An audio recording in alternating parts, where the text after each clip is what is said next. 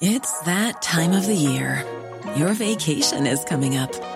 You can already hear the beach waves, feel the warm breeze, relax, and think about work. You really, really want it all to work out while you're away. Monday.com gives you and the team that peace of mind. When all work is on one platform and everyone's in sync, things just flow. Wherever you are, tap the banner to go to Monday.com.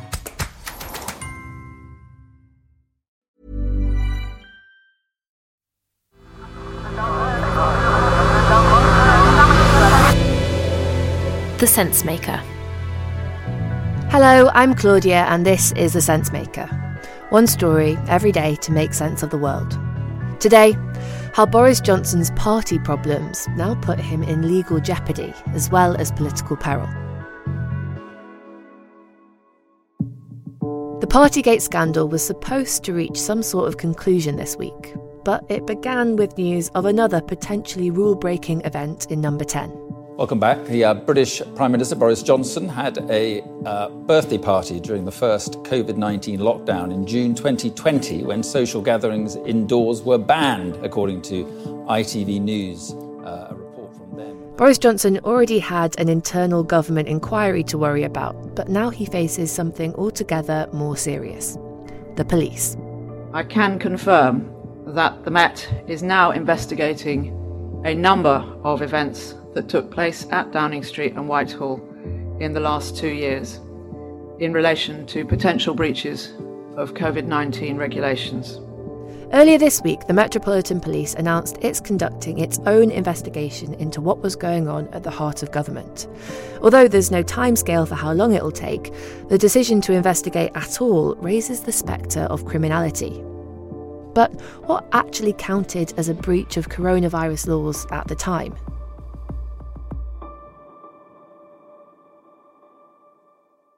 It's spring 2020. From this evening, I must give the British people a very simple instruction. You must stay at home. Because the critical thing we must do to stop the disease spreading between households. The country is in a national lockdown.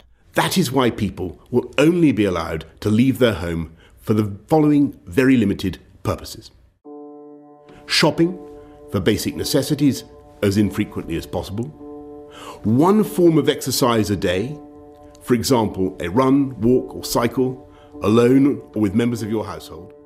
Any medical... COVID is spreading like wildfire across the world.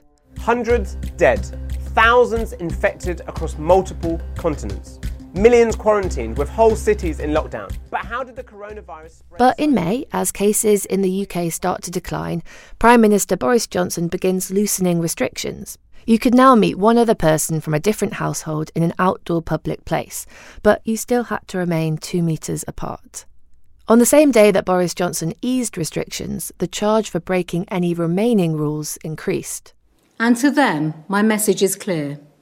If you don't follow these rules, then the police will enforce them. The punishment wasn't jail time. Instead, the police could issue something called a fixed penalty notice, the sort of fine you get for a speeding offence. So long as you paid it, you wouldn't have a criminal record.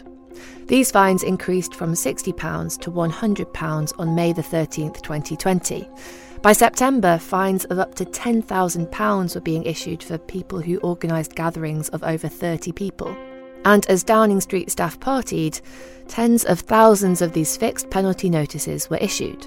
Between March 2020 and January 2021, 42,000 fines had been handed out.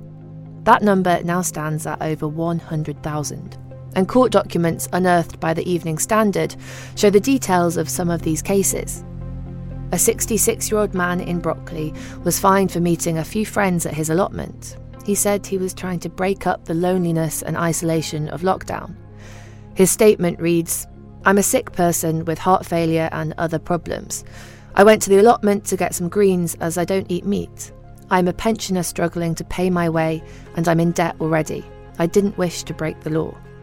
On May the 20th, 2020, when Boris Johnson's principal private secretary invited 100 people to a bring your own booze party in the Downing Street garden, a man in West London was arrested and fined for standing in the street.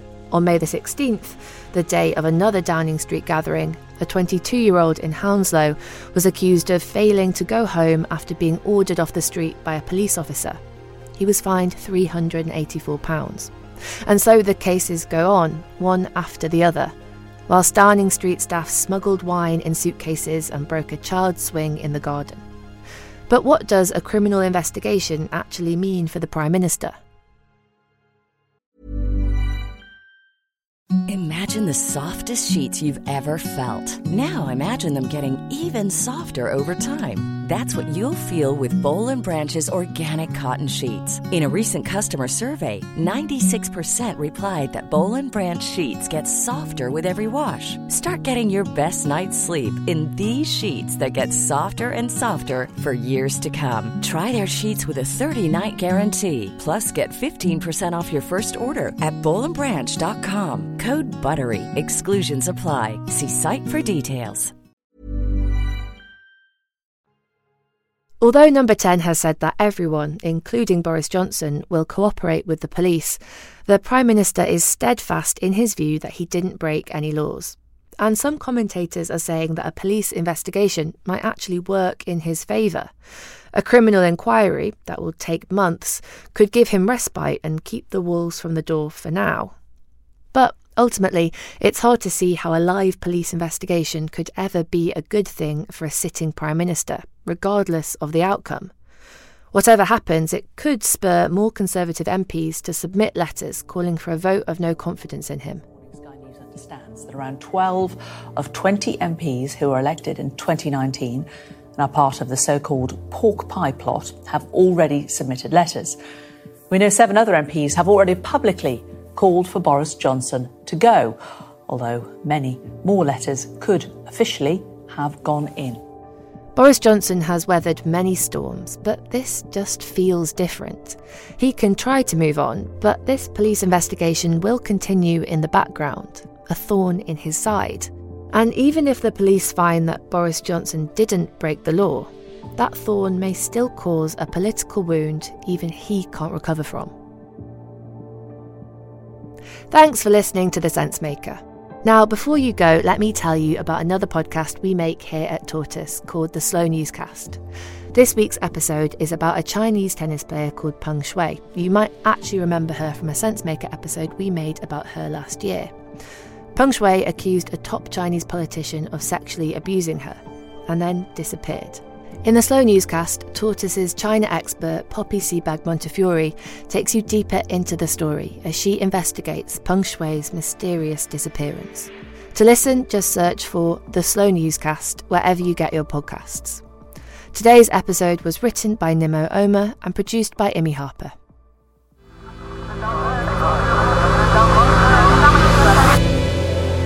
The Sensemaker.